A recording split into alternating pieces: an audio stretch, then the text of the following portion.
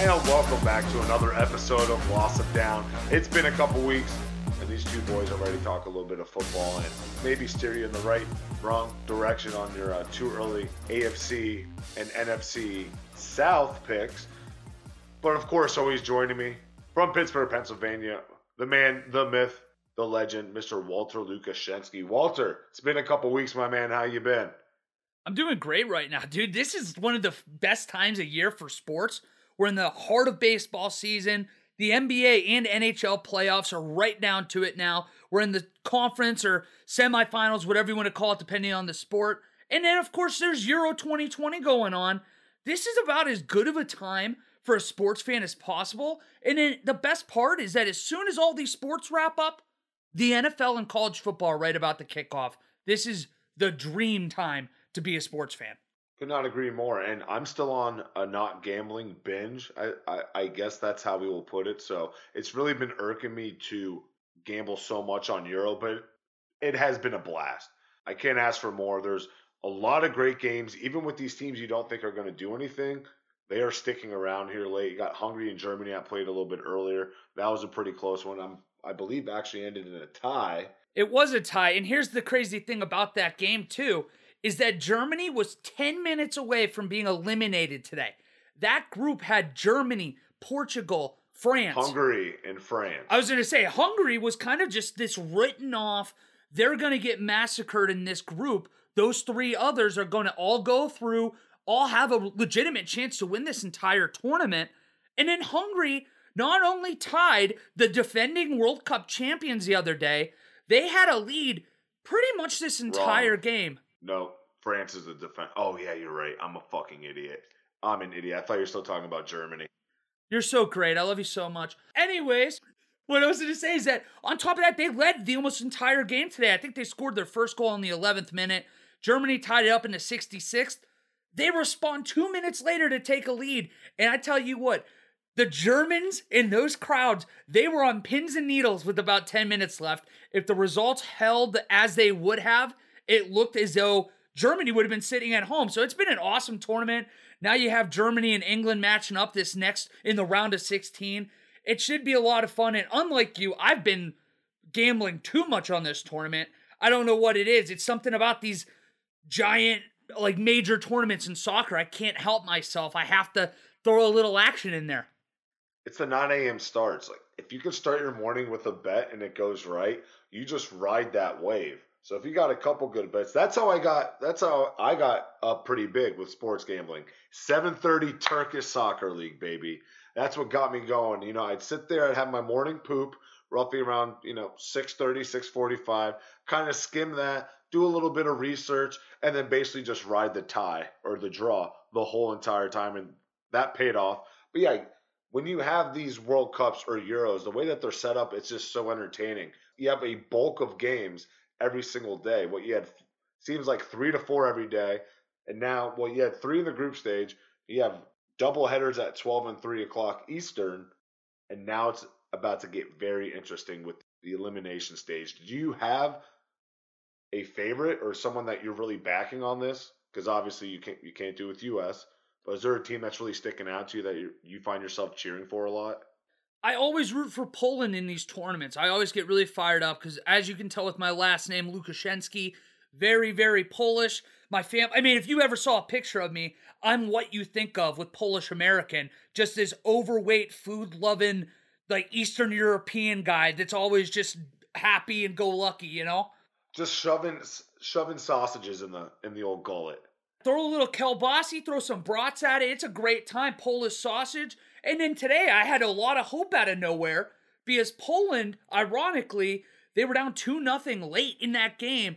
They needed to win today to move on. I got so excited. They scored 2 goals. That was an amazing game. I was just so... they scored, in the 83rd minute to tie it up. 2 straight. And after... both came out of nowhere. It felt like Poland was kind of just going to quietly go into the night. Well, Robert Lewandowski kept that team alive. He had the whole country of Poland right on his back. I mean, he splits. First of all, it was a great ball on his first. It was a great through ball to him. But then he goes through like 4 defenders, just a little sidestep, and then just fucking rips it. Oh, that's the shit you only can do on FIFA. You would think until you see this man. Then you're right. Then they scored again there in the 83rd, 84th minute to tie it up. It's one of those crazy things about international soccer that always bums me out. Because, until basically Ronaldo won, 4 or 5 years ago now, Euro 2016, it was Messi and Ronaldo have never won these like major tournaments on the international stage. And then you can honestly say the same thing about Robert Lewandowski. The only difference is he doesn't have those expectations because Poland is far from a soccer powerhouse in the world. And it's a shame because I thought that with this grouping, I really thought they'd be able to get out. But they had the red card in that first game against Slovakia. And then as soon as that happened, it felt like they were fighting and swimming against stream the entire time. But now that they're out, it's more or less I'm just kind of rooting for a fun product. I think if you made me pick right now, I would be picking France to win. But I love watching Holland. I love watching France, Germans, England. I'm looking at this point, it's just a quality standpoint. But I don't know, what about you? Do you have a team that you kind of root for or pull for when it's not US involved? Well, it's hard because there's no Zlatan Ibrahimovic on Sweden. So Sweden's kind of out a little bit. I do like France. They are stacked. I've always been a real big fan of Paul Pogba. Croatia, I'll always back Luka Modric. I would always back Luka. And Croatia is just a gorgeous country. That's somewhere I want to travel. So I always have a little place in my heart for Croatia.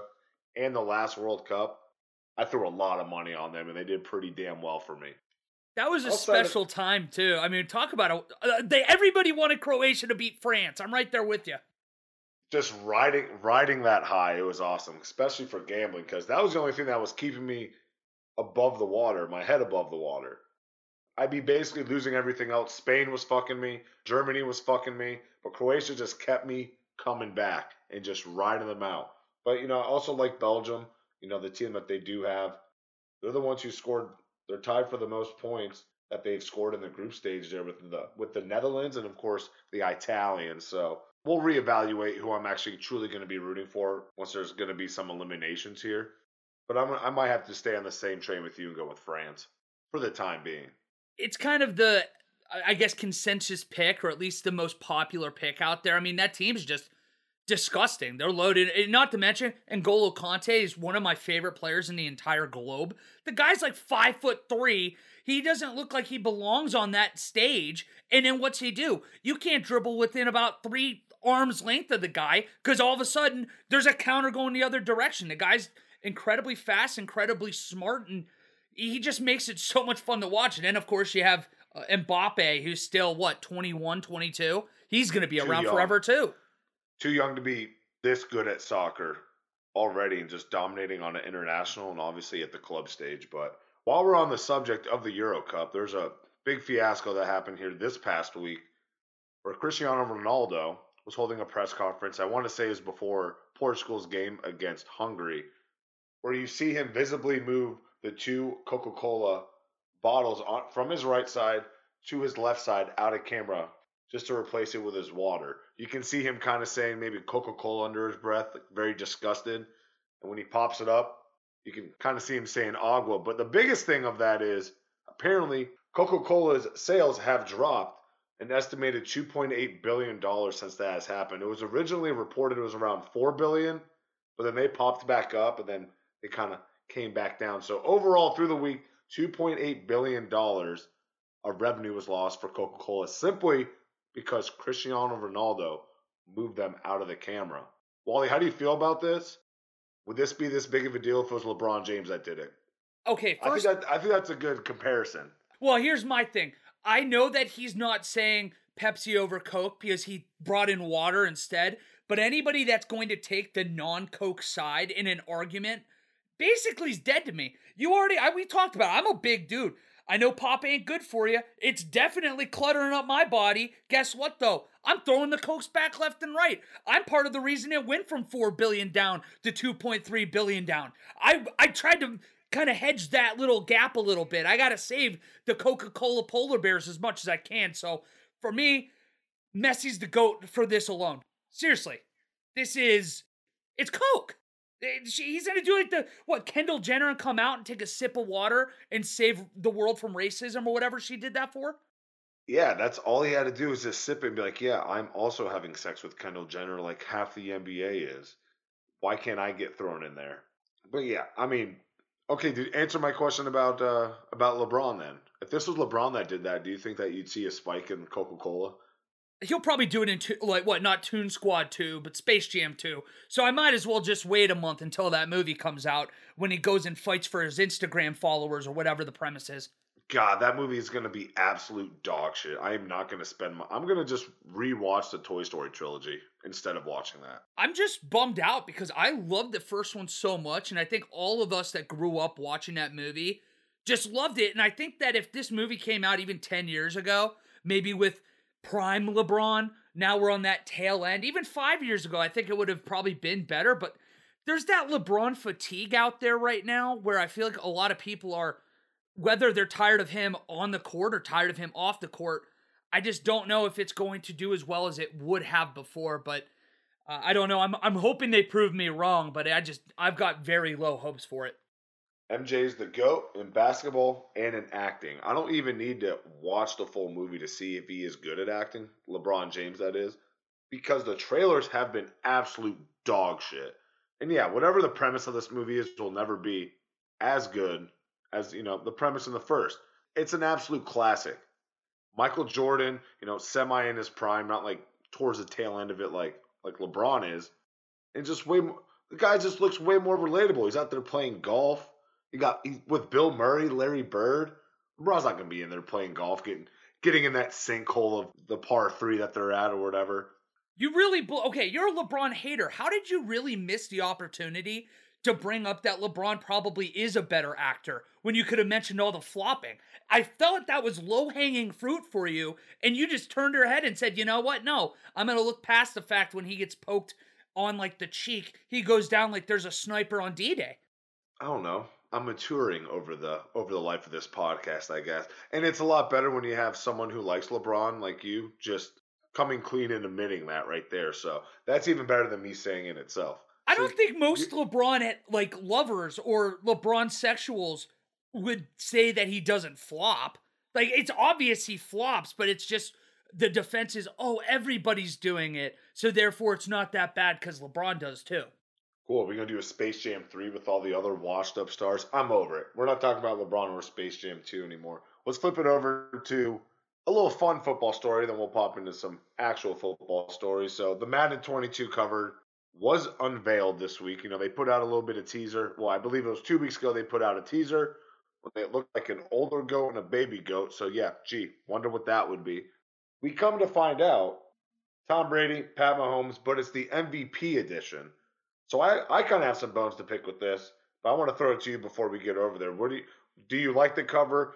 I believe it's the first time in Madden history there's going to be someone on the cover twice, and then there's 2 people. So it's a legend. It's going to be a legendary edition. I'm sure it will go for $200 just to be the exact same as it was last year. Thoughts, comments, questions, concerns, Walter? Until they actually make the game, I guess, evolve, because it feels like it's the same game year in and year out with roster updates. Doesn't it feel that way? And now they have a little bit of the leaked franchise changes, how there's going to be like additional scouting and stuff. That could make it a little cooler. But at the end of the day, if the animation's the same, I think a lot of people are still going to have that fatigue. And it's why you need to have a competitor out there. There's a little bit of that monopoly right now. And because of that, they don't have the need or hunger to get better. So for me, I don't really care. Last year was one of the first times I haven't got Madden in a long time, and it was liberating. I still play some of the old ones instead. I'll update the rosters on there instead of just spending all this money for the exact same game. Now, you have the right to be a little upset about this MVP edition, though, considering the fact the reigning MVP isn't even on there. And that was a little bizarre. Exactly. Well, yeah. He's also not even in the team where he won the MVP, so that's neither here nor there. True. That's also a great point. No, but it's not even the fact that Aaron's not on it. Obviously, if you're gonna have an MVP edition, you would throw Aaron on it because he's the most recent MVP winner, or like a Lamar Jackson. Maybe have those 2 on it because those were the last 2 MVP went. Yeah, Lamar Jackson won it the year before Aaron, right? I think so. I literally, now you have me second guessing my life. Yeah, because this is his 4th year. He won it in his 2nd year. He didn't do shit last year in his 3rd year. So yeah, cool. Perfect. Glad you got that, because I was going to have to look it up, and then it would have been awkward when we were both wrong somehow, and then we look like morons. So this worked out. But no, yeah, I broke it down and we got there. But even having either of your last 2 MVPs of Aaron Rodgers, Lamar Jackson, obviously you will get sales alone just from having that picture, promoting it on Xbox, getting the hard copy, an MVP edition, whatever the fuck they're gonna put out there. I just think it's a little bit cheesy. I think you should do old versus new GOAT. That would make more sense. Why would you put 2 GOATs on there, then name it the MVP, instead of just putting an MVP trophy as the teaser? I'm not really too sure. Let's get into some football stories. Well, real quick, I just wanted to throw out there to make your point even more, because I just was looking up to see anything else that I might want to throw in here. Peyton Manning has 5 MVP awards. Aaron Rodgers has 3 MVP awards. Brady has 3 MVP awards. It just feels like a little odd that that's the route they chose with the naming. At the end of the day, I guess it's cool. I just think they could have marketed it a little better, like you said. Do like an old or a GOATs edition and have an old GOAT, young GOAT thing. So, but yeah, I'm good to change topics with maybe your MVP Hall of Fame edition, to have Peyton Manning, who has the most MVPs in NFL history, have him on the cover on top of him just being inducted into the Pro Football Hall of Fame. 5 years after, I felt like that would have been a little bit better. Okay, something that always confused me. You know how when college football, the video game, started disappearing at the end, they had this like period where they were actually having multiple covers on the same game, and it was regional. Wouldn't it be cool if, I know he's not there anymore, but like let's say like 5 years ago, that the Northeast has Tom Brady on it, the Midwest has Aaron Rodgers on it, the West Coast has Phillip Rivers on it, and you could have done something like that, and each year make it a regional thing or a divisional thing, where like 1 year the AFC North cities, it's a Browns team or a Browns player, excuse me. Then 1 year it's a Steelers player. Then it's a Ravens. Then it's a Bengals. I think that would be really cool too. But I don't know. They're getting a little more creative the last few years. I'm sure we're far from the end of seeing creative and unique designs. I really like that idea a lot. And from a money aspect, if you think in Madden's defense, or not even in defense, but like in their perspective, if you released regional covers like that, you're going to have more of those sold, because those are going to become collector's items as well. It's like, yeah, I got the Madden 22 West Coast edition here on top of the 22 Midwest with Aaron Rodgers on it. I got a Justin Herbert or Derek Carr, Pat Mahomes one here, all the same year. I got like 6 of them. Well, okay, well, I mean, that's how you make a lot of money. Like last year, I just mentioned I didn't buy last year's edition. If I know it was Lamar on there, and it's not like I have anything against Lamar, but like let's just say, for instance, they had regional ones, and they had, like you said, like Henry Ruggs or a Derek Carr on one, I would have to get it. It's just, I can't not have that. You know what I mean? So I think if Aaron was on one for like up in Green Bay, absolutely, I'd do the same way, or just like a super. I don't know if they do like an old school one with like a redo, like the Madden. I want to say either 2000 or 2002 with Ray Lewis on it. So like an old school Ravens one with that. Wow. I think that was 05, but yeah, we should be. Well, the game was better back then. I would rather play that NFL training camp from 03 with the Michael Vick version. That was the best thing. We're 20 years removed from that, and somehow the game has regressed. That's because there's not the competition anymore. The moment 2K left the football and the NFL world, I lost interest. All right, well, we're getting too heated for a video game that we're not even going to play or purchase. Very true. Let's get this moving on here to a couple of football stories before we really dig into the AFC and NFC North-South. The one that is most interesting to me, and I'm sure my AFC North counterparts, the Ravens apparently are not allowing media to film Lamar Jackson in his training camp. And this comes right after when Instagram was posted of a really wobbly pass, which I don't know why it's making you stop having media film. He's been throwing wobbly passes his whole career. Then, of course, the Ravens came out on their website saying, yeah, well, a team source said he's allowed to be filmed throwing to certain receivers on certain offensive plays, but there's just so much new stuff in here, they don't want any of the new wrinkles of the offense to be all over the media. Nonetheless, absolute dog shit because it came from a very biased source. Lamar Jackson not throwing on film. What's your take on that, Wally? Hilarious. The fact that I was actually scrolling through Twitter and I can't remember who the beat writer is for the Baltimore Ravens. He just sends out Lamar just threw his prettiest pass of the offseason, and it was a dime down the sideline, like 40 or 50 yards. And someone's like immediate response, as anybody's would be, where's the clip?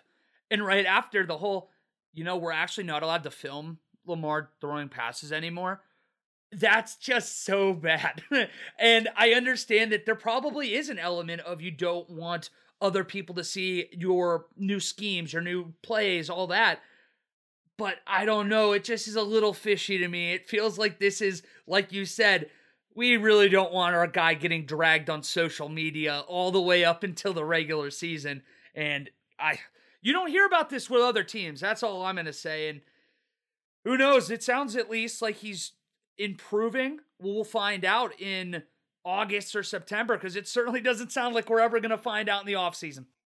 The square that is the beat reporter for ESPN for the Baltimore Ravens, Jamison Hensley. This guy's an absolute tool bag. What, you don't like Julian Hemsley or whatever his name is? What's going on? His name is Jamison. I literally just fucking said it. How are you going to call him Julian? I don't know. It just seemed like a guy that, if you call him a tool bag, I just feel like Julian was more of a tool bag name to me than a Jamison. But hey, live your life. No, I agree. But when I think of Julian, I think of Trailer Park Boys, and this guy wouldn't be caught dead with a rum and coke in his hands. So that's calling him, Jamison Hensley. Yeah, this guy looks like a total square. 49.2 thousand followers. Well, that's a lot compared to us. And fuck him anyway. I guess he's never coming on this show. But yeah, very, very interesting that they are not allowing the filming of Lamar Jackson. I don't blame them. Doesn't matter, because when the season comes, doesn't matter how good of those wrinkles in the offense are, ball don't lie. Film don't lie. So they're going to get out one way or another. We're going to find out how shitty Lamar Jackson finally is. And this is all coming on the eve. I wouldn't say the eve, but the last few days, the rumor's been circulating that Lamar Jackson, the Ravens, are working on a monster contract. If he's not getting it done this year, how much do you think that's actually going to impede on that contract getting done, or at least the price of it? I doubt that it'll actually affect the likelihood of him getting a deal done. I think that they've already seen enough that he will get another contract with the team.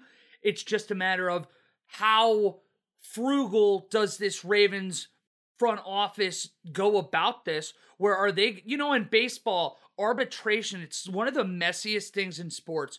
You hear all the time about how guys will go to arbitration and they will get dragged through the mud by their own team to these people that make the decision over $250,000. Your starting guy, shortstop, might be 25 and he's got 2 or 3 years left on his deal, and they're willing to literally make you feel like shit just so that they can save that little bit of money. Could we see the Ravens do, hey man, we really like you. You're going to be in our plans if we can get to a deal or a number that we can agree upon, but we don't feel comfortable making or resetting the quarterback market for you until we can see you not only be able to throw the football regularly and confidently, but we also need you to see you do this in the postseason, because we've yet to see him really show up once we get into January. And until that happens, I could see the Ravens being a little,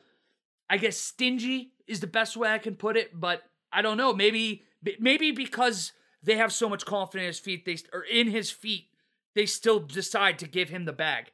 Well, having that mindset as well, if he's gonna be a runner, aka a running back, which is what we have all been calling him over the past couple years, he has been in the league, that would make his shelf life a lot smaller. That would decrease it, because he's basically a running back.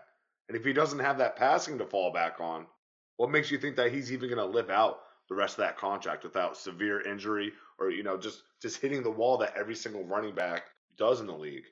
One thing I'll say for him, though, because everybody does make that, hey, Lamar's a running back thing, he's also not running between the tackles. He's not getting hit by these car crashes right inside the A gap or the B gap by a full speed 240-pound middle linebacker. he's got a kind of gift where he knows how to slide. He knows how to be tackled. And he's ironically so elusive that even when he gets tackled, most of the time it's like a low impact collision. So I think they will be worried about his longevity. You're right. Only takes one. And all of it, like, let's say he tears his Achilles or he tears his ACL. Who's to say he ever gets back to that? And again, it's, will the Ravens use that in their negotiations with him? I think they're going to do their best to keep good faith and goodwill, but they're definitely going to try to save a little bit of money. Don't like mix that up. They're definitely going to do their best to get their best deal possible. They are built on their defense and their offensive line. So there's a lot of pieces right there that need to be paid.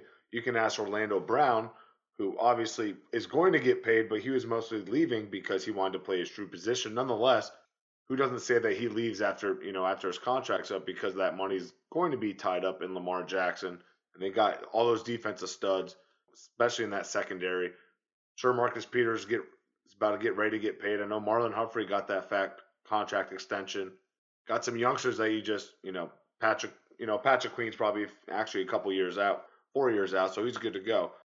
But we'll see how the trajectory of the Baltimore Ravens actually will be. It doesn't really matter. I think we both agreed it's really the Browns' division to lose. And Lamar and the Ravens can ride out that wild card spot and lose in the first round every single year until he's out of the league, because he is a running back. On to the next one here. Eli Manning having his number 10 jersey number retired, as well as joining the Ring of Honor for the New York Giants here. You said it best here in the rundown.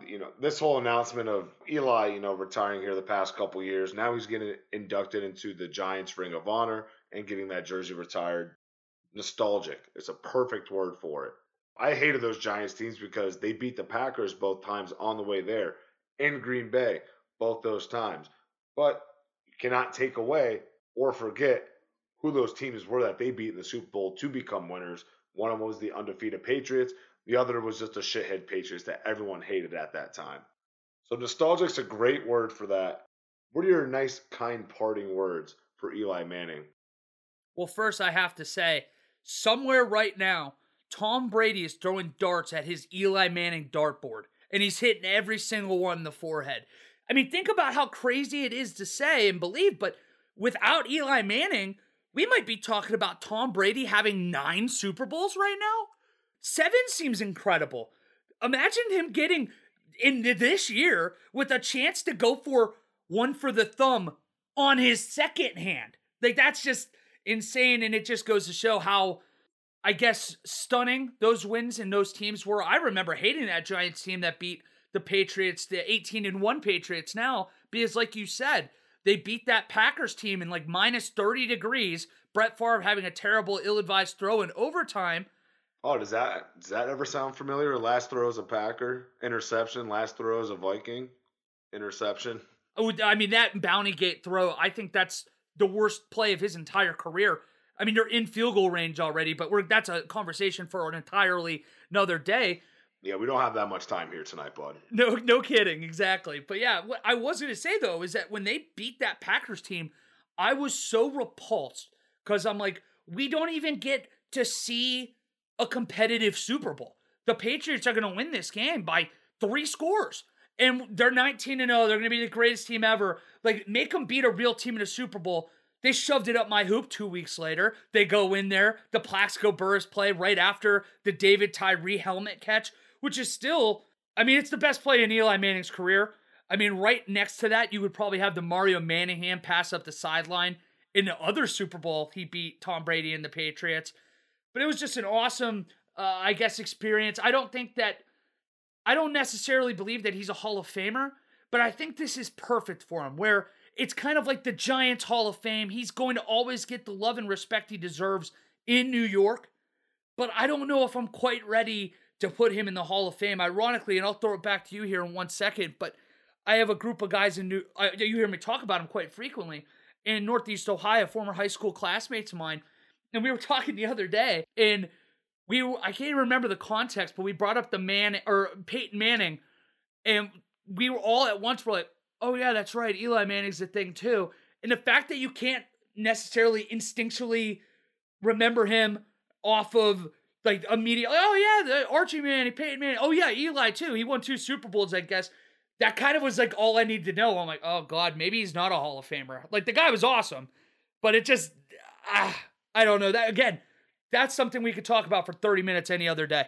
Well, we'd have to deep dive on that. We didn't even prepare. This is all kind of just, well, not really off the cusp, but yeah, we didn't really have to deep dive. But with that, with those 2 Giants teams came 2 very good defenses, 2 monster running games, as well as Eli Manning. So, and at the end of the day, Eli Manning's career record is 500, maybe a little bit north or south around there, but I think it was literally 500 and like in his last season.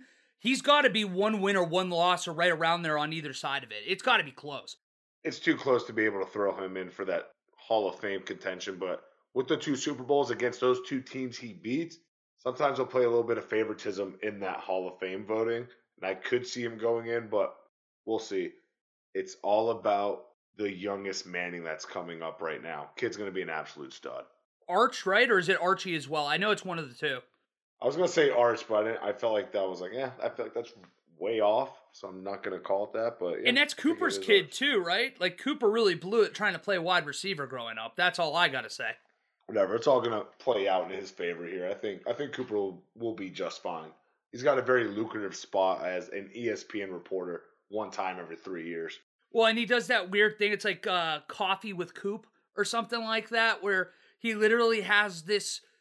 It's almost, I think it might be a podcast actually, but he has just guests on and they talk over like brunch. And I'm like, God, you have Peyton Manning out here. That is the whitest thing I've ever fucking heard. Like, what a great life. I mean, think about it. Like Peyton Manning's out here at the College World Series, like probably hammered, just blitzed. Then you have Eli out here throwing shade at Tom Brady on Twitter every other day. And Cooper's like, hey, I would love to discuss your 401k plan. Like, I don't know. It's just, the guy was that close to making it. If he stayed healthy, it sounds like he would have been in the NFL, but unfortunately for him, he wasn't able to. Fuck him. He can go eat his avocado toast, talk about politics, 401ks, stonks, whatever you guys want to talk about. Rest of the world, you can have Cooper. We'll keep Arch and Archie. You guys can have coffee with Coop, whatever that bullshit is. And for the record, though, it probably isn't called that, so I'm just making it worse. No, make it worse. Fuck him. Team Arch all day. As well as this week, we'll move on here to the next story. Carl Nassib of the Las Vegas Raiders came out as gay here this past week that he put in an Instagram post, which comes right here smack dab in the middle of Pride Month. Shortly after coming out publicly, he also donates to the Trevor Project, which is a charity that helps with the prevention of suicide in the LGBTQ community. Obviously, this is your Raider. This is close to home, which is awesome, but this is going to be the start of something here. There's been a ton of support from current and ex-NFL players, for Carl Nassib. So, want to always pose you the question. This is your Vegas Raider player coming out. So how awesome, A, is this to see this, and B, you have it right there in your home every Sunday as well, which is going to be kind of cool to see the outpouring support. Finally going to have the Death Star with fans and kind of see how that's going to react here in week 1. Honestly, I was really fired up about it. I was kind of caught off guard. I probably shouldn't have been, because you did mention this is in Pride Month, so you had to, I guess, expect at some point there would be somebody that would take the step to come out publicly. Because let's not, I think a lot of people out there are probably not understanding. There's not just one gay player in the NFL. There's one openly gay player in the NFL right now. And one of the things I love to hear and I love to say is that courage breeds courage. When you have someone who's willing to come out like this and put themselves in a limelight and open themselves up to that scrutiny, because you know how many gross and disgusting people out there are like social media where he makes this announcement on Instagram. You go through the comments, and yeah, there's a ton of people out there that are appreciative and understand how significant and how great this is for everybody in that LGBTQ community. But then you also had the gross and disgusting people that are making jokes the whole time, that are diminishing what this is and how important it is for people in that community, for the young men and women out there that are growing up in basically secret, not able to accept who they actually are. To have someone on with this platform come forward and say this, I think it's awesome. I'm really proud of him. I'm really happy that he was able to do it. And so far, it's like you said, the outpouring of support, not only from fans, but from players, from coaches alike. I think it's great. I don't think 10 years ago we were ready. I mean, even when Michael Sam came out pre-draft, it wasn't exactly like this reaction. We're seeing a constant evolution in the way people think. And that's great, man. I really am fired up for him. And I saw that in the last 24 hours, he has the highest jersey sales in all of football right now. So it just shows how It's like the last like 2 or 3 days. It's even it might past be. that. Hey, you're right. It probably is now. But it's just one of those things where that shows how impactful and how important this is to many people who probably aren't even a lot of times football fans and are getting this jersey. And I really am excited. He was in a tricky spot going into this where the Raiders were kind of not sure if they were going to keep him because he has a nice deal for him. It's like 3 years, $25 million, I want to say. And they weren't sure because the production wasn't necessarily there if they'd bring him back. But I think with the way this is, I'm not sure if you remember, but the Bengals defensive tackle probably 5 years ago, he had a young child who was going through either terminal cancer or a really severe, like threatening cancer. And he stayed on the. Say Jeremy Stills. It's Stills. It's something Stills. You're right. But they kept him on the roster all year, and they gave like a percentage of his proceeds of the jerseys to like that cancer research.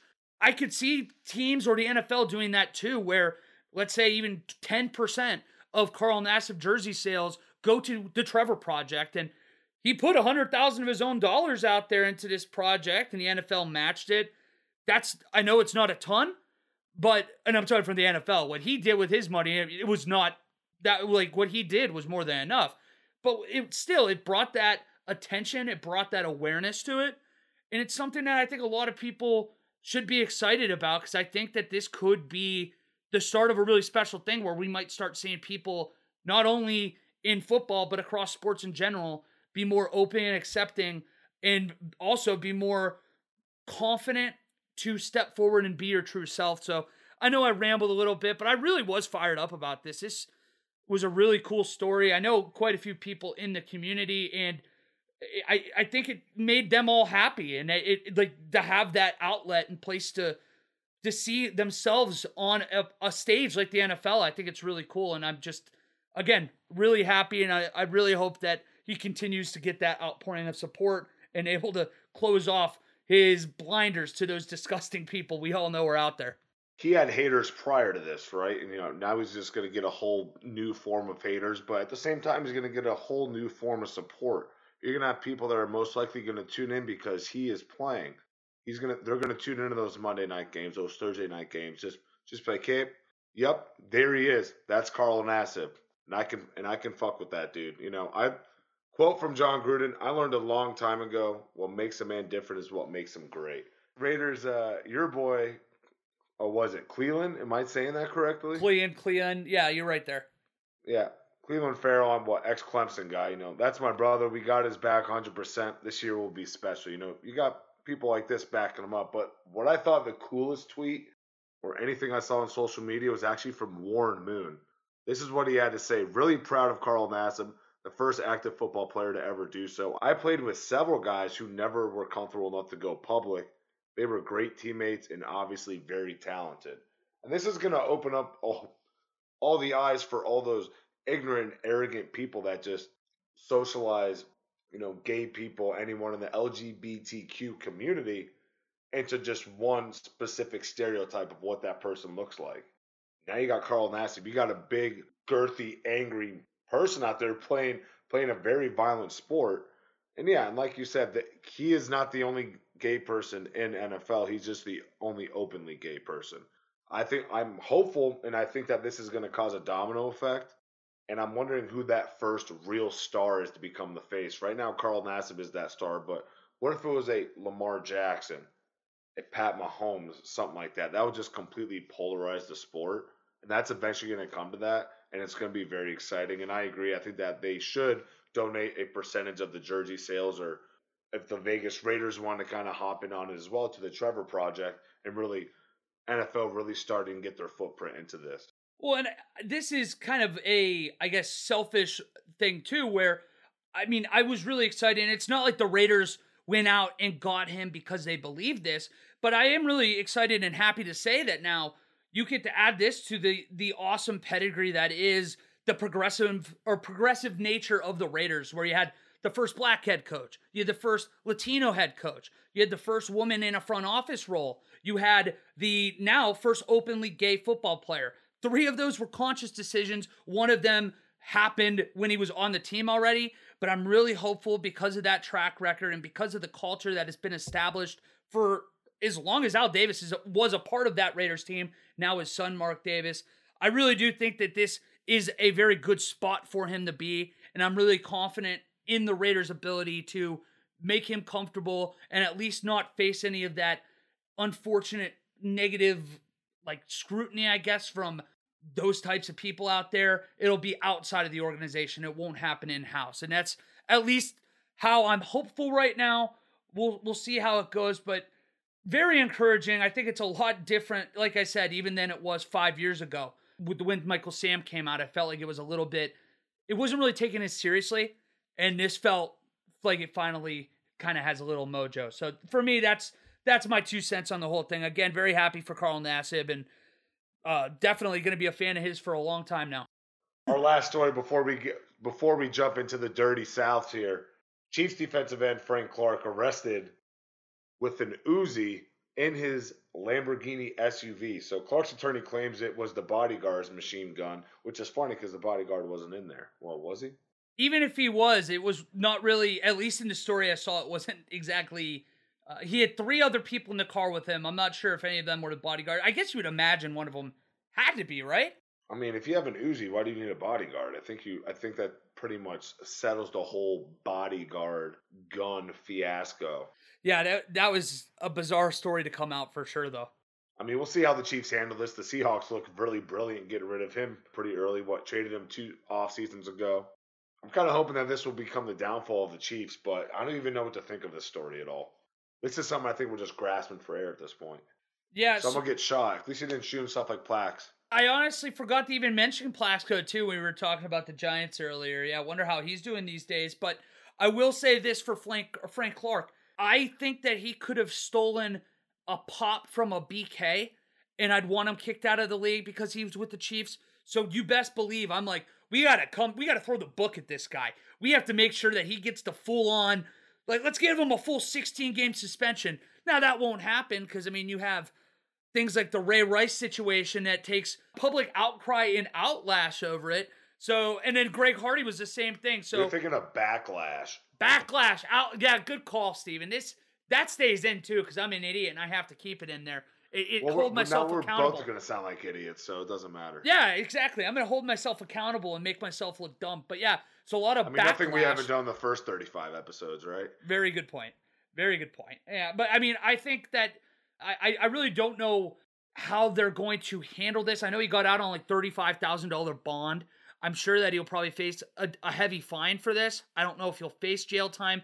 But the one thing that came out of my mind when they brought up, hey, like you said, his attorney came out and said this was the bodyguard's gun. It was not Frank Clark's.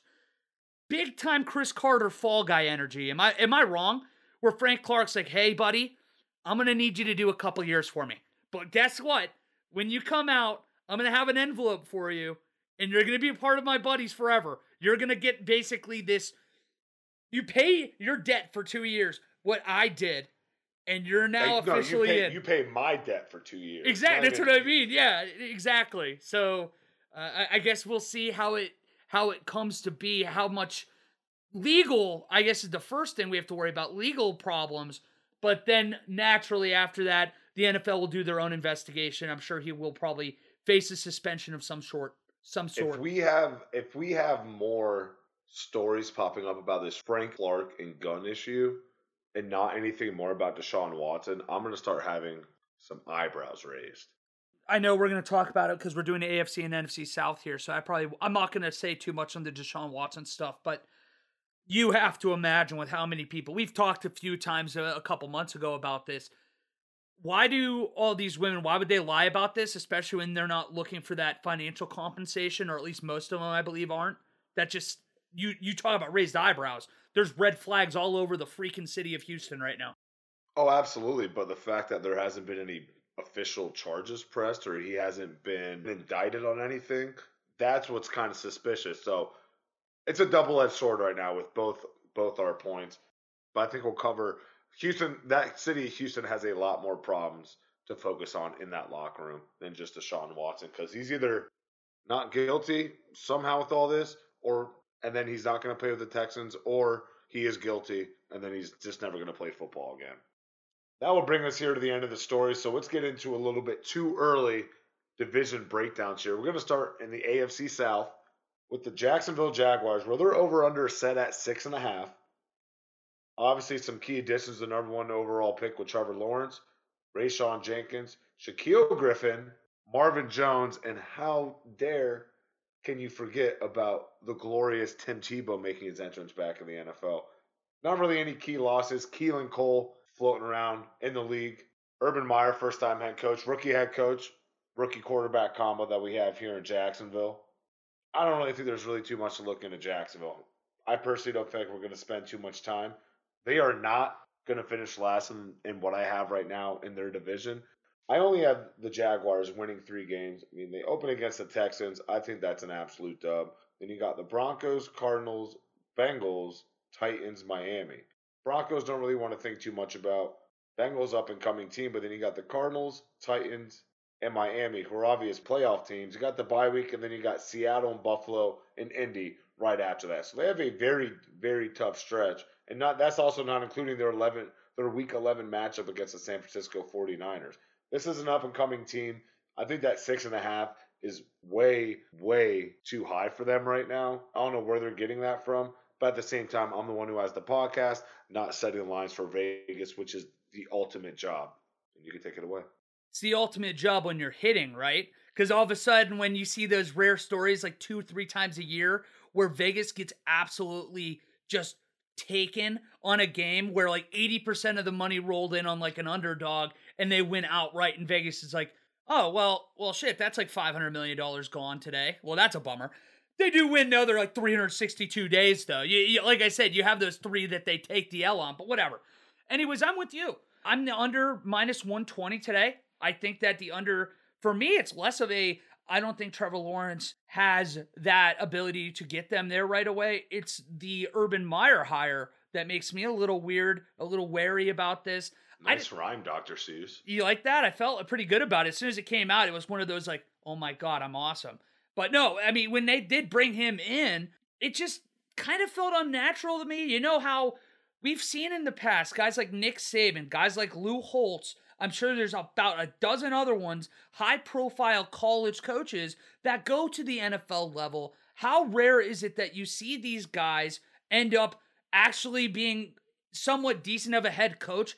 It's tough. You usually don't see that offense kind of translate. I know the game's changing a lot, and because of that, you might be able to see a little bit more success. But even so, this roster was a dumpster fire last year. They did have 4 picks in the top 45 this year in the draft, 2 first, 2 early second-round picks. So you've got to imagine that that's going to help that offense. I think 3 of the 4. Yeah, 3 of the 4. You have Lawrence, Etienne, and Walker Little, the offensive tackle from Stanford. They might slide him inside. But that should immediately make that offense a little bit better than it was. Now, I do think they will probably end up with about 5 wins. So that minus 120, you're going to pick up on the AFC South. I'm kind of going rock chalk Jayhawks. I'm going straight. Whatever they tell me is where I'm going. It's not going to be like that for the NFC South, so you're going to want to keep listening for that. But yeah, minus 120 Jaguars without a doubt. Now, if you're good with it, Steven, I'm just going to keep us rolling. We'll go back and forth here for this. That's perfect. He gave me the thumbs up. You guys can't see it, but he gave me a thumbs up. So we're going with the Houston now. We were just talking about Deshaun Watson and that absolute dumpster fire. Over-under is both minus 110 for both directions. 4. Just a round number of 4. I might be crazy, but this might, to me, the 4, it's kind of a hedge. They don't know what they're doing with Deshaun Watson yet, Vegas, in that regard, where I think without Vegas, it's an obvious under 4. With Watson, you probably would say they'll probably win 5 or 6 games purely on how talented alone he is. Their key additions this year, they brought in Shaq Lawson, Christian Kirksey. I'm sure a lot of you Browns fans and Packer fans out there remember him fondly. Tyrod Taylor, who could prove important depending on what Deshaun Watson's case turns out to be, whether he's eligible to even play. They brought in a trio of backs, which was a little confusing, including a couple guys that have been around forever in Mark Ingram and Rex Burkhead. You'd imagine Philip Lindsay is going to be the guy there that takes a lot of those reps. And then Cameron Johnston.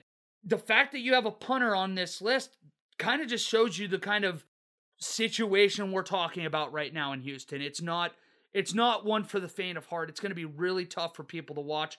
Now, their key losses, they might not have a massive amount of numbers here, Steven, but here you go. J.J. Watt, Nick Martin, Will Fuller. Those guys had immediate value and immediate... It's a fall off. It's a hard fall off. And I put on here as a joke, but yeah, the key loss is common sense, because right now you have a guy that's basically... Well, what's the super church guy? It's like Osborne or something. He's basically running the team. Joe Osmond? It don't matter. You know who I'm talking about, and I'm sure they do too. The dude on, hey, let me watch. Joel Osteen. Joel Osteen, there it is. That's who it is. Fuck him. Yeah, oh no, we're on the same page there. I can't stand the guy. And they have a guy. Hate God? Cool, Wally.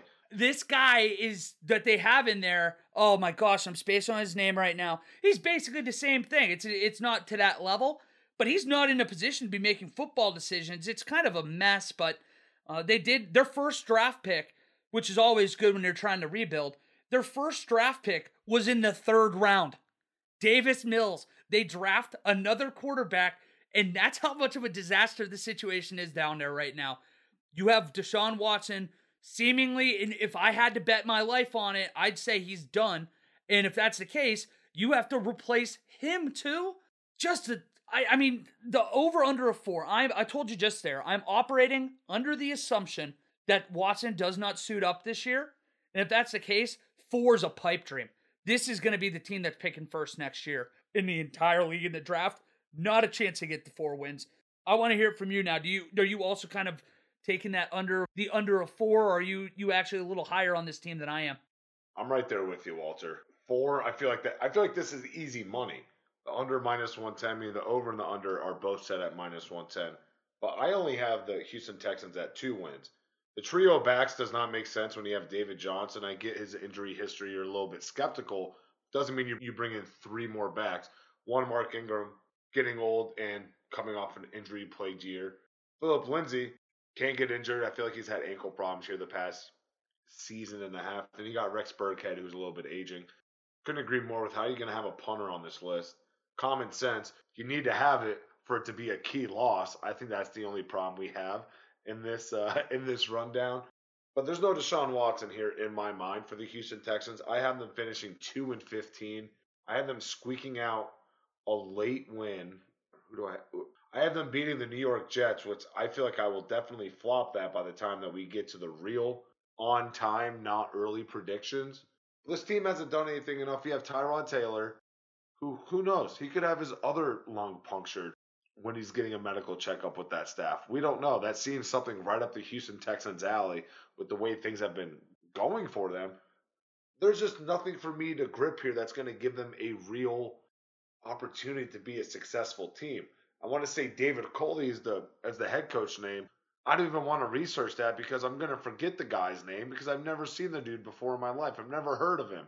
The fact that they're picking him, this team is an absolute shit show. It's a dumpster fire. They are now officially going to be the Cleveland Browns again of the NFL.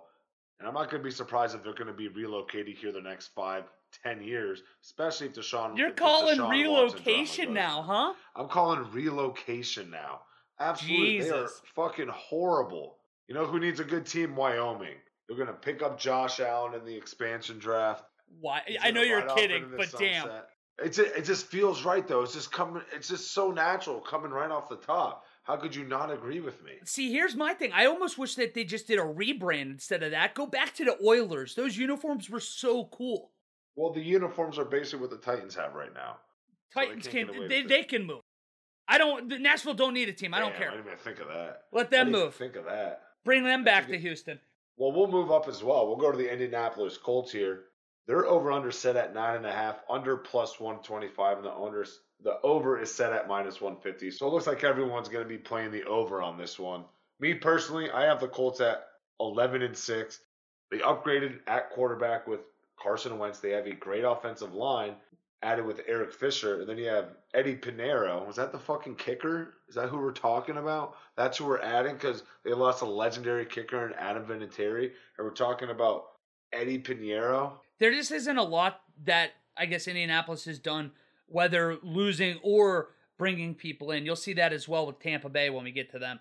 They re-signed T.Y. Hilton to a very lucrative contract on both sides of the ball, I guess, or both sides of the organization as well as the player. Fun fact, I saw Eddie Pinheiro hit a game-winning field goal at my buddy's bachelor party at Mile High Stadium when the Bears were playing the Denver Broncos. But I have very high praise for the Colts. They were a good team last year. It's a team that it's like those Giants teams we were just talking about. Good defense, great O-line. They have that two-headed running monster, Marlon Mack, who's coming off a Achilles injury, as well as Jonathan Taylor, who had a very solid rookie year. Then you pair that up with a quarterback who isn't aging like Phillip Rivers is and doesn't throw the football like a complete inept child. So you got Carson Wentz out there who's on a prove-it year. He has been getting shat on so much here the past couple of years. I think the Indianapolis Colts are going to be a really good team.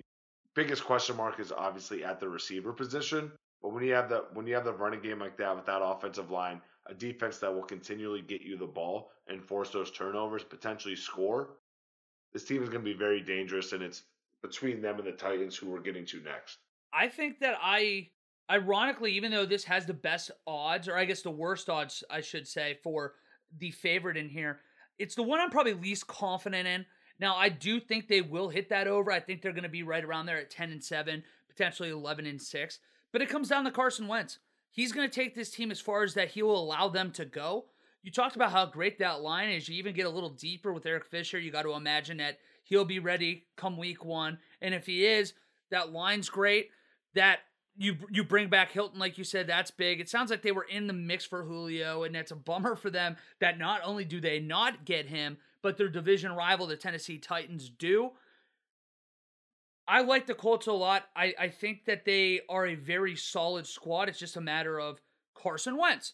And I think he looks more like early Carson Wentz this year. He's going to be in a dream situation. He's going to be reunited with Frank Reich. That's going to prove invaluable here. I think that it's going to take a little bit of time for him to get back to form. He's got all of a sudden now a little bit of confidence issues. I do think they get to 10-7. I'm not going to say they're winning the division. I'll save that for you as we'll switch over now to Tennessee. Believe this or not, Tennessee is actually coming into this year with an over-under of 9. Now, the over is plus 100 and the under is minus 120. So I lied to you guys when I said that I was taking all chalk in this one. I actually went with the over here. I went the over of plus 100 of 9. I think that, believe this or not, I know this is to me, a low number. I think the Titans win 11 or 12 games this year. You bring in Julio Jones. I'm not really as high on Bud Dupree as a lot of people are. I think that TJ Watt really made him a lot of money this last couple of years. And they did bring in Janoris Jenkins as well. Those are three people that should make immediate impacts. Even if Bud Dupree's not who I think his stats say he is right now, he should still have a decent year. And if he does, he physically cannot be more of a disappointment than what Jadeveon Clowney was for them this past year. He is one of those key losses. They also lose Corey Davis, which that doesn't hurt nearly as bad when you bring in one of the best wide receivers in the history of the league into Julio Jones. But still, it's a guy you would have liked to see stick around. You also lose Malcolm Butler, Daquan Jones, Adoree Jackson, who signed a mega ticket, and then Jonnu Smith going up to New England. And those are big losses. But with what you can be bringing in with those three guys I mentioned before, I do think that they hit the over, and I do think they win the division. I think this is a team that's going to go beyond what their perceived ceiling is. And I think that if Ryan Tannehill can even just be a step above a game manager, the way this team is built, there's not a lot of teams come January that I think are going to want to play Tennessee. When you can control the line of scrimmage, especially if Bud Dupree does it, you can control the line of scrimmage on both sides of the ball. And then you have a guy like Derrick Henry, who just gets better and better as the season goes on, as people start getting banged up. The last thing you want to do is tackle that Mack truck that is coming at you at ridiculous speeds for how big he is. So I like this team a lot. They're my division winner, and I'm going to actually go as far to say is I think they're a 12-5 team. Key word here, injuries. Best ability is availability. With this team, it's going to be hit or miss. In a perfect world, on paper, everyone's playing all 16, 17 games, hopefully just 16, so you have that week one bye, let everyone rest up a little bit. But Julio Jones missed the most games he missed in his career last year. Bud Dupree, coming off an ACL injury. You have Taylor Lewan, also coming off an ACL injury, their offensive lineman. You got Janoris Jenkins here. Not really any injury history, but since he left at the time, St. Louis, he has been absolute dog shit. He has been overpaid. This is going to be his third team in 2 years or third team in 3 years. He's getting towards that tail end of that. Those key losses, Corey Davis and Jonnu Smith Julio Jones, like I said, if fully healthy, he's going to help the Titans forget all about them. Jadeveon Clowney, that's an absolute joke. But Janoris Jenkins, that drop down from Adoree Jackson and Malcolm Butler both being gone. At the same time, Malcolm Butler is that aging guy that wasn't producing. So the next logical thing is to bring in an aging guy who isn't producing in Janoris Jenkins, a.k.a. the Jackrabbit. But he's getting beat left and right. Anyone can look good in that secondary in New Orleans with all those young studs around you when you're protecting the third and fourth option. So we're flip-flopped here. I have the Tennessee Titans actually at 10-7 in second place in that division to the Indianapolis Colts, who are going to go 11-6. So you still have the over. You just mean your flip-flop as in you have the Colts winning instead of the Titans. Yeah, but I also... Yeah, can you let me finish? But I also have the Titans covering the 9, which is so much fun. Yeah, the Titans and the Colts literally split up by half a game. I feel like we're both on the same page. All three of us, with Vegas as the threesome, all on the same page of how we feel like this division is going to pan out. And I strictly have the Colts winning that division over Tennessee because of defense. Tennessee dropped off defensively here from the 2 years ago when they made that AFC Championship run, eventually losing to your Kansas City Chiefs, Wally. Go to hell. So they're deep. I appreciate you. I'll be there with a cold, icy light. How's that sound? Sounds great. Thank you for respecting icy light there. I never get anybody who says they'll ever drink one. Claim it's 3. Oh, well, of course. I never said I'll drink it. I'll just have a cold one for you. Like good. waiting for you. Thank you. I know a lot of people are like, oh, it's just river water. Well, you guys could go to hell too. Because guess what? I like icy light. Yeah, no wonder you haven't been able to keep anything down or feel good the last couple weeks because you keep just drinking icy light, that river water. I don't know what yins are doing up there, but it's not the right thing. All right, Kawhi officially out for Game 3, which everyone will know by this time. But we're getting off track, which is no surprise. Defense is really what's going to break these teams apart. Like I was going to continually say, Tennessee took a drop off last year compared to the year before, and they don't really think they've made that many key contributions or additions to that defense to make them very scary. Like I previously stated, Julio Jones coming off an injury-ridden season where he missed 6-7 games. Not that much, but that's the most in his career. Then we have the huge question of how the ball is going to be moved around. Derrick Henry clearly isn't going to get all those touches. Ryan Tannehill is going to have to play quarterback. To your point, agreed, he only has to be that game manager, almost like a Baker Mayfield-esque type role that he's in. But we'll see how Vrabel has those boys play. It's going to be a very close race up until that week 17. I think this division title, this is when we're going to look back to like, wow, I'm really happy that they had that 17th game in here because it meant everything in the world. And of course, who meets up the last week? Well, the Colts and Jags actually do. That's kind of whack. And this division can be wrapped up early because the Colts and Titans play each other twice by week 8. So that division is going to get very testy, and they may be leaning on a couple shitty teams like the Las Vegas Raiders or the Jacksonville Jaguars to beat those Colts to keep the Titans' division title hopes alive. That's crazy that they both have already finished up by week 8, especially. And is that like a natural week 8? Or are you saying the 8th game of the year? Because like there's 18 weeks now. You know what I mean? What I have here, that's a natural week because the Colts have their bye week in week 14. So that's week 8. By week 8, Wow. Okay. Well, yeah, then that's a big deal. Week 8 is the second game. It's what, twice in 5 weeks. So week 3 in Tennessee, week 8 in Indy. Yeah, that's a little bit of a wrench because usually, like you said, you kind of have that matchup in December that usually has a lot of weight because it's going to typically have that tiebreaker effect if teams are competing with one another. Now all of a sudden you know who has the tiebreaker at the end of October. So that's going to be a really big series there between those two. I still think that I'm going to lean on the Titans, but ultimately, I assume since you had them at 10 wins, do you have the Titans as a wild card team, or do you have them on the narrow outside looking in? They will be a wild card team.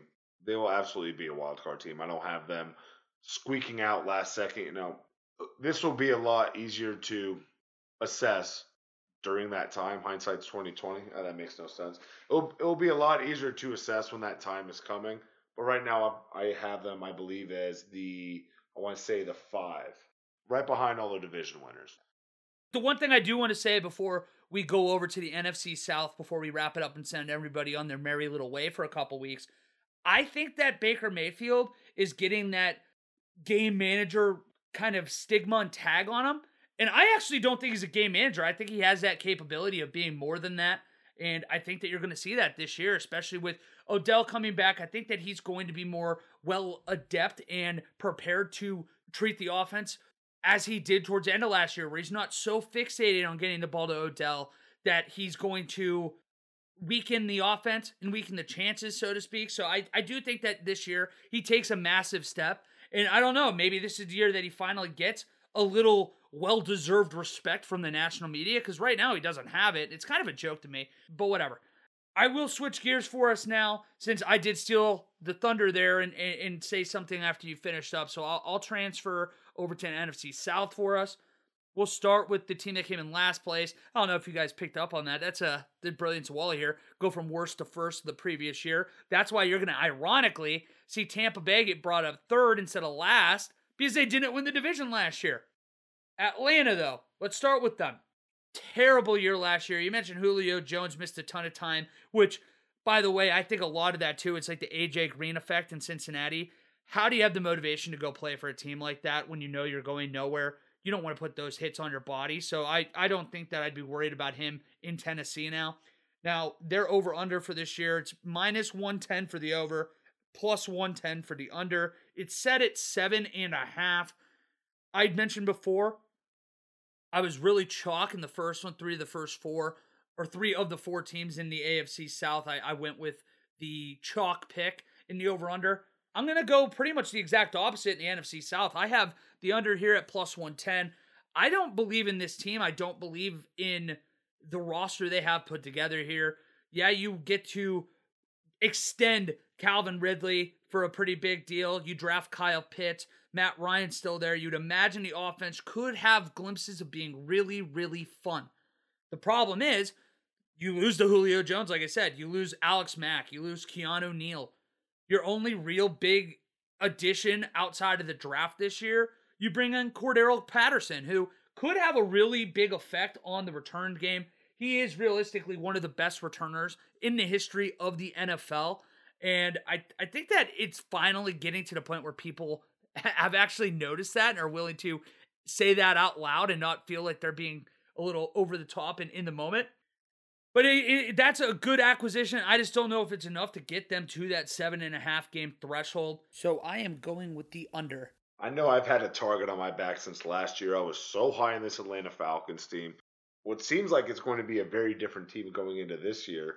You covered most of the spots. Losing Julio Jones, Alex Mack, drafting Kyle Pitts. I mean, that's a plug-and-play player. Right now, that would look a lot more dangerous if Julio Jones was in the mix. We all know why he's not in the mix. But the 7.5, very, very interesting to me. Now, Richie Grant, UCF safety that they drafted, 40th overall, which seems like an absolute steal. He was the best safety coming out of the draft. Then you got Jalen Mayfield, that Michigan offensive lineman, who most likely is going to slide into that guard position. So they got a couple plug-and-play players in their top 3 picks. Obviously, like you said, the extension of Calvin Ridley is gonna be huge. Now he is the true number 1, paired with Kyle Pitts. We'll see how that offense is going to look. At the end of the day, you still cannot trust that defense. But with that being said, Matt Ryan leading this team, I believe they can go slightly below 500 and beating that 7.5 over. That's right. Target right back on me, Wally. You can't I'm help it. taking the Falcons. You can't help yourself with the Falcons. 8-9. I don't know why. I love them.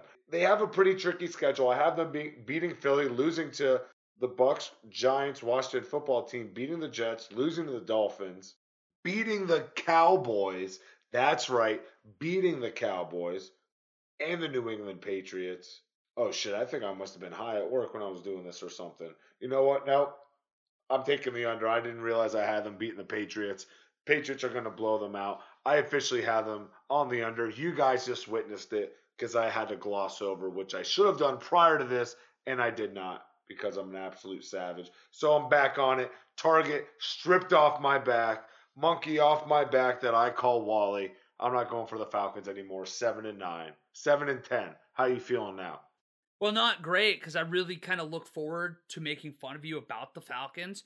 It's kind of turned into a thing now. Every single time people are like, wow, they were so bad last year. Could you be more disappointing? I just get a little grin on my face wherever I'm at and be like, Steven's such an idiot.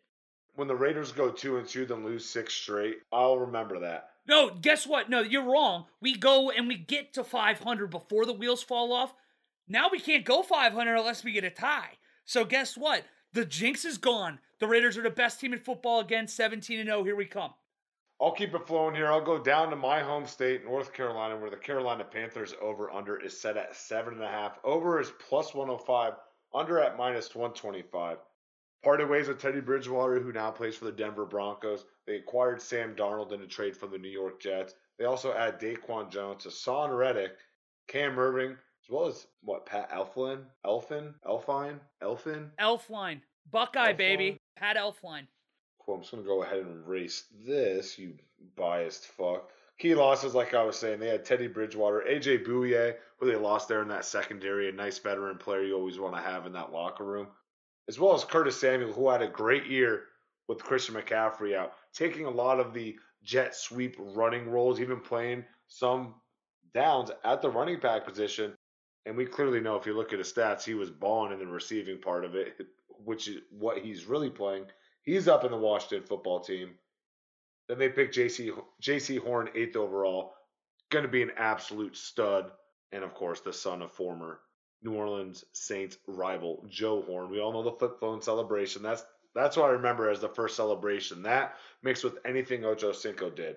Me, Carolina Panthers, I have it at the under at 6 wins. And I would even take the under because I could teeter-tar between another game of them winning, which would put them right at 7. But this is a full rebuild, right? You got Christian McCaffrey back, who's an absolute stud. You got Sam Darnold, who's in a prove-it year, so he can get another contract if it's either from Carolina or another team. Defensively, J.C. Horn is going to be an absolute monster. That's a guy who's going to start from day one. We've seen the videos from his training camp. He is locking down people. He is going to be a Pro Bowl player for that team. He could do that from week 1. But their schedule, you got Dallas week 4. You got the Vikings week 6. The Giants week 7. The Patriots with a couple question marks week 9. The Cardinals week 10. You got the football team and the Miami Dolphins with the Bills. And, of course, you play the Bucks 2 of the last 3 games of the year. That's just a very tough schedule. With how close this team was playing without Christian McCaffrey and what seems like what Teddy Bridgewater was doing was not efficient enough to keep him around. And they were still in a lot of one-possession games last year. But I see this team taking a couple steps back with such a young roster and such a huge question mark yet again at that quarterback position. I'm taking them for the under right now. So I actually disagree here. Again, keeping with the trend of going against what Vegas is calling the favorite at the moment. I'm taking the over at plus 105. I do think that they crack over 7.5. I think that you're going to see Sam Darnold have a really solid year, in a year that kind of surprises a lot of people. And I think I would even have been surprised if I said this a few months ago, but everything that you're hearing about those guys that actually sit down and study every single play of these guys' career, they're telling you, hey, this playbook was just an absolute brutal thing to observe. this was a lot on Adam Gase and a lot less on Sam Darnold, which I think a lot of people, myself included, kind of jumped to conclusions to say it was a mixed bag. And apparently it's not so mixed. It sounds like it's very much on Gase. It'll be interesting to see where he lands, if he ever lands again in the NFL at a higher level, whether that be an OC or not. I will say this. You did mention AJ Bouye. I'm not too worried about that. I'm not too worried about Teddy Bridgewater. Curtis Samuel's a big deal. Because if you do lose Christian McCaffrey to any time for injury, which last year we saw him go down for quite a duration of time, missed most of the year, I want to say. I want to say he only played a couple games. And when he went down, Curtis Samuel became a focal part of that offense. Do they have another guy that can be that H-back or guy that steps into slot that can kind of do a little bit of everything? Whether that be as a receiver, whether that be as a rusher, I don't know if you're going to be able to have that security blanket. And that's my biggest concern about this team. If they don't hit the over, I do think that McCaffrey went down because that's going to be very hard to overcome again without that steady backup like that. And again, I know Samuel wasn't starting H-back even after that point, but even the 5 rushes a game, it really could change the pace. It could speed up the game. Man, I'm really close. If there's one in this division, I'm not really comfortable either way. It's this team because there are so many things that could make this a variable. And if Sam Darnold goes down, who are you going to throw in there? If Christian McCaffrey goes down, who are you going to throw in there? And I think that that's my biggest concern. But I do think that they get the 8 wins. It probably won't be much higher than 8, but I could see them hovering right around that 500 plateau just as well as quite a few other teams here. Now let's talk about the Super Bowl champs, the defending Super Bowl champs. Tom Brady, he's on his quest for 8 now. That's still kind of bizarre to say out loud. I mean, he'd be the first guy. I mean, what? He's turning into Bill Russell of the NFL, and the only difference is that Tom's also the GOAT. Like Bill Russell, nobody has that conversation like, oh, 11 NBA titles in 13 years, he's the greatest ever. You looked like you were about to say some people were. Is that what you were going to say? Oh, absolutely not. But now he's doing it with 2 different teams. True. Very true. It's scary. The culture that he's able to just cultivate, just being around there in such a short period of time, a time where they didn't even have an off-season program. Now they have an off-season program and they're returning all 22 starters. I'm scared. Yeah, and I think the whole NFL should be a little, but I should have told you at the beginning of this, the over is minus 150. The under is plus 125. I'm actually going with the under, though. This is for a couple reasons. It's so hard, whether you win, whether you lose, to come back after the Super Bowl. You don't have as much rest as everybody else does. It's really hard to get right back on that grind right away. Plus, you're getting everybody's best shot that next year, that next couple of years. And you know everybody wants to beat Tom Brady and those Buccaneers now, especially since this is the same team. How rare is it in any level of athletics to run it back when you win a championship like this? They truly are running it back. Their defense is going to return all their starters. They brought in Giovanni Bernard, which will be a fun little addition to the passing game out of the backfield. I mean, they even brought in a fun edge rusher in Joe Tryon that I think a lot of people had pegged to get drafted in the top 20. So this team, in theory, should win more than that. The reason I'm going with the under is just what I said. I just think that marathon of going back to back will catch up to them in the regular season. This has nothing to do with them in the postseason, because I do think they'll be in the postseason. I think that they'll win this division, even if that means they have 10 or 11 wins. But I do think they're on the under. I think the biggest key for them, it's going to be how they do against the Saints. If they are able to sweep them, I do think that 12 isn't exactly out of the realms of possibility by any stretch. But I'm going to say they go 11-6, just under that. And again, that's plus 125. So if you agree with me, that's great value. You should definitely look into that. Team Bucks, haven't been wrong on them. Not ever going to be wrong on them. I have them hitting the over here at 13-4. Right now, I have them winning the division easily. I have them winning by 6 games. I had Atlanta as my number 2 team with 7 wins. So that's a little bit of a precursor of how I think of what the New Orleans Saints are going to be able to do this year, which is really not much. But we're talking about the Buccaneers. I mean, you start off with Dallas and Atlanta both at home. You go out to LA, then you go to Foxborough, the house that Brady built. Except Brady's your quarterback. Cannot wait. But then you got the Eagles. You got the Bears that are going to be a huge question mark. Like I was saying, I'm not really that high on the New Orleans Saints. You played Carolina 2 times a year, which I'm not really that high on, as well as the Atlanta Falcons, again, which I'm not really that high on. But you got some tough games against that Giants team. That was really the only team that gave them a run for their money over that 9-10 week span where they went on from week 13 on to win the Super Bowl. Buffalo Bills team, which is going to be fun. Like I said, they're playing against the Rams, and they're playing against the Washington football team, which will always be a fun matchup. And that team also gave them a little bit of run for their money in the playoffs during the wild card weekend. But it's hard for me to bet against Tom Brady. I feel like last year we were talking about how Tom Brady, Bill Belichick, Nick Saban, those are the people you do not want to bet against. And last year I was feeling maybe this is the year we can start betting against Tom, get ahead of that curve, make some real money. Boy, were we wrong. Well, mostly Wally was wrong because I hopped right back on that train. Giovanni Bernard, throw him in the backfield. Maybe they'll use him, unlike what they did with LaShawn McCoy. Man, that defense is going to be scary yet again. Like you said, returning all 11 starters, adding some good depth in the draft. And all these guys are in their prime or just about to hit their prime. They don't really have that old guy outside of JPP. Bringing back Ndamukong Suh. Those are your old guys, and they're still extremely dominant. So we'll see if that defense is looking to be top 3, and Tom Brady-led offense with a full offseason is going to be scary. I just, for the last time, and I'll probably do it one more time going into the season when we do that final preview show where it's going to basically be our records for everybody. We'll do comeback play of the year, stuff like that. But I will say it at least one more time. You called it. If people aren't aware, preseason last year, you did have the Buccaneers winning the Super Bowl. You jumped off that train, but you were back on it, and you ultimately deserved a little credit. So credit to you. You did call that. So little polite golf clap for you. And so nice and modest. That's why we keep bringing you back. I'm trying to be. That's all I can say is I'm trying. But the one thing I will say, too, is that you had a great point there, and I completely forgot. But talk about regular season, game of your life. Tom Brady going back to Foxborough. Can you think of another regular season game that has no, records, I guess? Drew Brees' Monday Night Football game. Beyond those kind of games, has there been a game that's been more anticipated? Because I really can't think of one off the top of my head.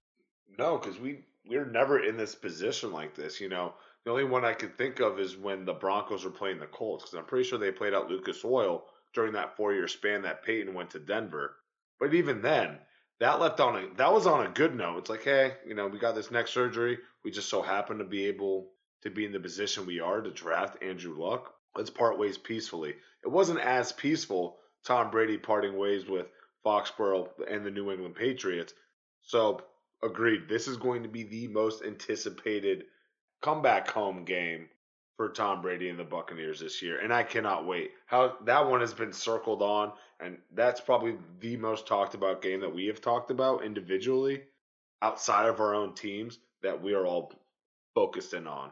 Yeah, and the fans still love Brady up there naturally, but you're right, because I do feel like there was a little bit of animosity between Brady and Belichick purely because when you're that great, when you're that competitive as those two guys are, it's natural to say, you know what, I want to be the alpha here. And 6 Super Bowls later, they both wanted to prove it on their own. So it will be a lot of fun. That's going to be all that people want to talk about the week preceding and the week following that. So definitely something to keep an eye on and looking forward to it. That's only 6 months away, Steven. We're counting it down. Like you said, leading into the podcast, we have all these sports to hold us over. And then when that all ends here in June, July, we're going to be glomming on to OTAs, preseason, lack thereof. We only got 2 games this year. That's all we need. Let's get down New Orleans to wrap it up here with our final team that we are covering, the New Orleans Saints. Over-under set at 9. Both the over and under at -110 for that. But set at 9. Key additions, obviously, you have Nick Vannett. A lot of key losses on this offensive side of the ball. Drew Brees, the legendary quarterback, retiring. Emmanuel Sanders finding a new home for the Buffalo Bills. Then you have Jared Cook, the tight end, that has had his most productive years in New Orleans, not on the team as well. Then you got defensive side of the ball, Janoris Jenkins, Sheldon Rankins. as well as Trey Hendrickson, who made a new home here in Ohio with the Cincinnati Bengals. New Orleans' top 3 draft picks, all defense. Peyton Turner, that DN from Houston at 28. Pete Warner, linebacker from Ohio State. Then you got Paulson Adebo, the cornerback from Stanford. So they are building on that defensive side of the ball. Talk about keeping it young mixed with a nice veteran presence in that locker room. I am not high on the Saints this year. I have them at 4-13 at the bottom of the NFC South. I think that carousel of quarterback play that they have and the uncertainty that we have around it, overpaying Taysom Hill to play whatever we want to imagine that he is going to play. That's either quarterback, tight end, running back, linebacker, punter, kick return, whatever you want to line him up as. Also bringing in Jameis Winston to have that quarterback battle. We all know what Jameis Winston's past is, and I know he's sulking in it because his past just won a Super Bowl just by adding Tom Brady. Literally, that's it. They just added Tom Brady, a couple key pieces as well. I'm not very high in the Saints because I don't know what they can do. Their defensive side of the ball is obviously very excellent. They've had a top 5-7 defense here over the past couple years. That's how they were able to become back to relevancy over the last few years of Drew Brees' career. Offensively, I don't know what I should expect. You have Alvin Kamara there, and that's really about it. You got Roquan Smith on the outside. Yeah, you got Mike Thomas, who's coming off an ankle injury. We'll see how that timing is, if he's ever going to get close to that 140-plus catch mark without running those slants, because you have an all-time great quarterback throwing them to you. So I feel like they can really single out or zone in on someone to disrupt that whole offense as a defensive opponent standpoint. So there's a lot of question marks, a lot of eyebrow raises for this New Orleans Saints offense. I'm not that high. I have that under clear by almost half of what they're putting at. More than half. I have them under at 4 games, and I'll leave it to you to now the target is back. The target is back on the back, Walter. Yeah, this is tough just because, I do think there will be a fall off, and I'm still, even as I'm talking right now, I'm not sure what I'm going to tell you guys if I'm going over or under. I can tell you for a fact they're not going to only win 4 games, though. This team still has a ton of talent. I know that they lost quite a few guys. You just talked about it. They were in salary cap hell, really went all in. It didn't work out when the Drew Brees end of his little tenure there. I don't know, though. I'm going to just go with my initial gut.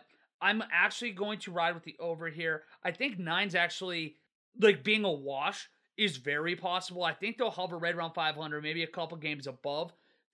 Man, this is so tough. It's You can't even trust yourself to give your too early pick right now. That's how I know you're full of shit. Well, it's the difficulty. 4 wins, that's all. It's the difficulty of trying to figure out how much of this credit of the Saints' success in the last 10 years should be attributed to Drew Brees, how much of it should be attributed to Sean Payton, and how much of it was a mix. I do think ultimately a mix is probably the right thing to say here. I was critical of Sean Payton a few months ago here, saying realistically, what's he done? That was gonna be my next argument. Because offensively, yeah. Like I was saying, I don't trust him. But then we were talking about, and I was definitely on your side. We'd have to look it up, but he only has a handful of more wins than like a Jeff Fisher or something. We'd have to go back to the tape and really look for it. But yeah, you're really showing how much you trust in Sean Payton, though. Well, and I will say this was, as you guys all know, this was more of a preview, more than our final gambling picks. Come when we do our final big giant show right before the start of the regular season, I'll have a nailed down definitive pick for you.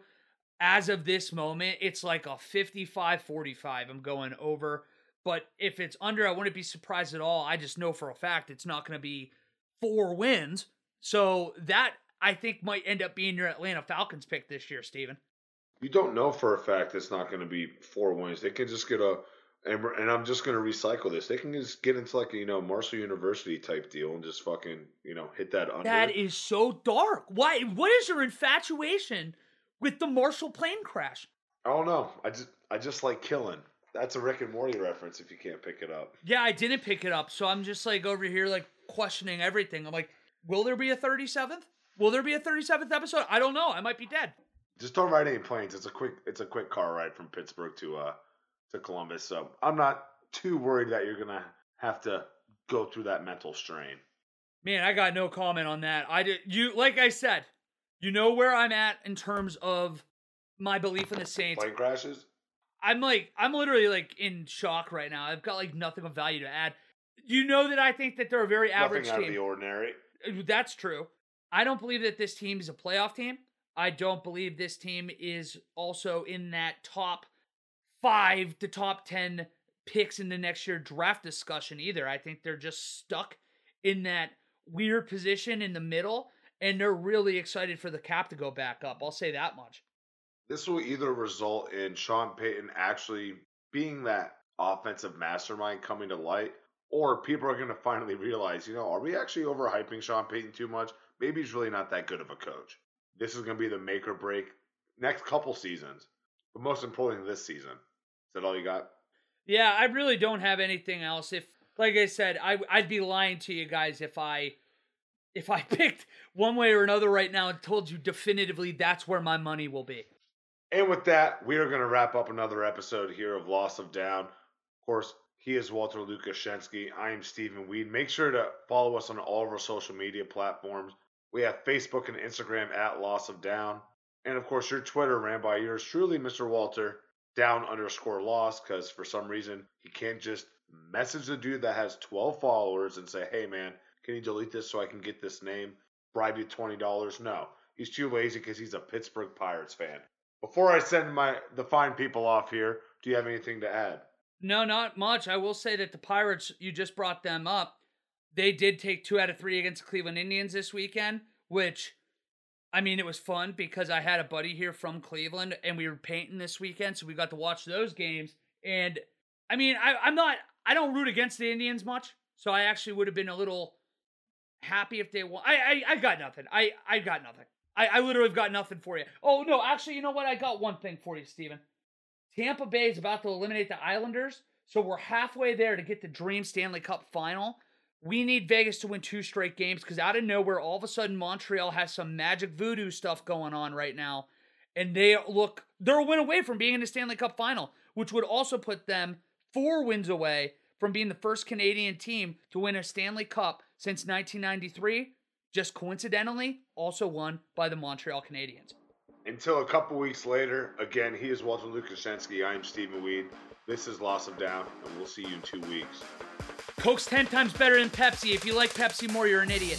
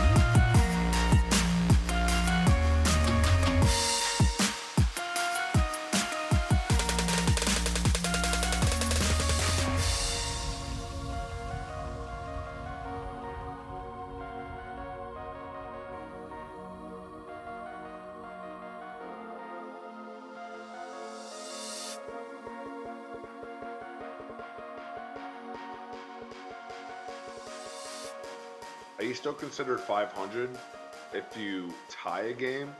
I think that's how it works. No, because technically you never lost it or won it, so you wouldn't gain anything. I think they almost subtracted.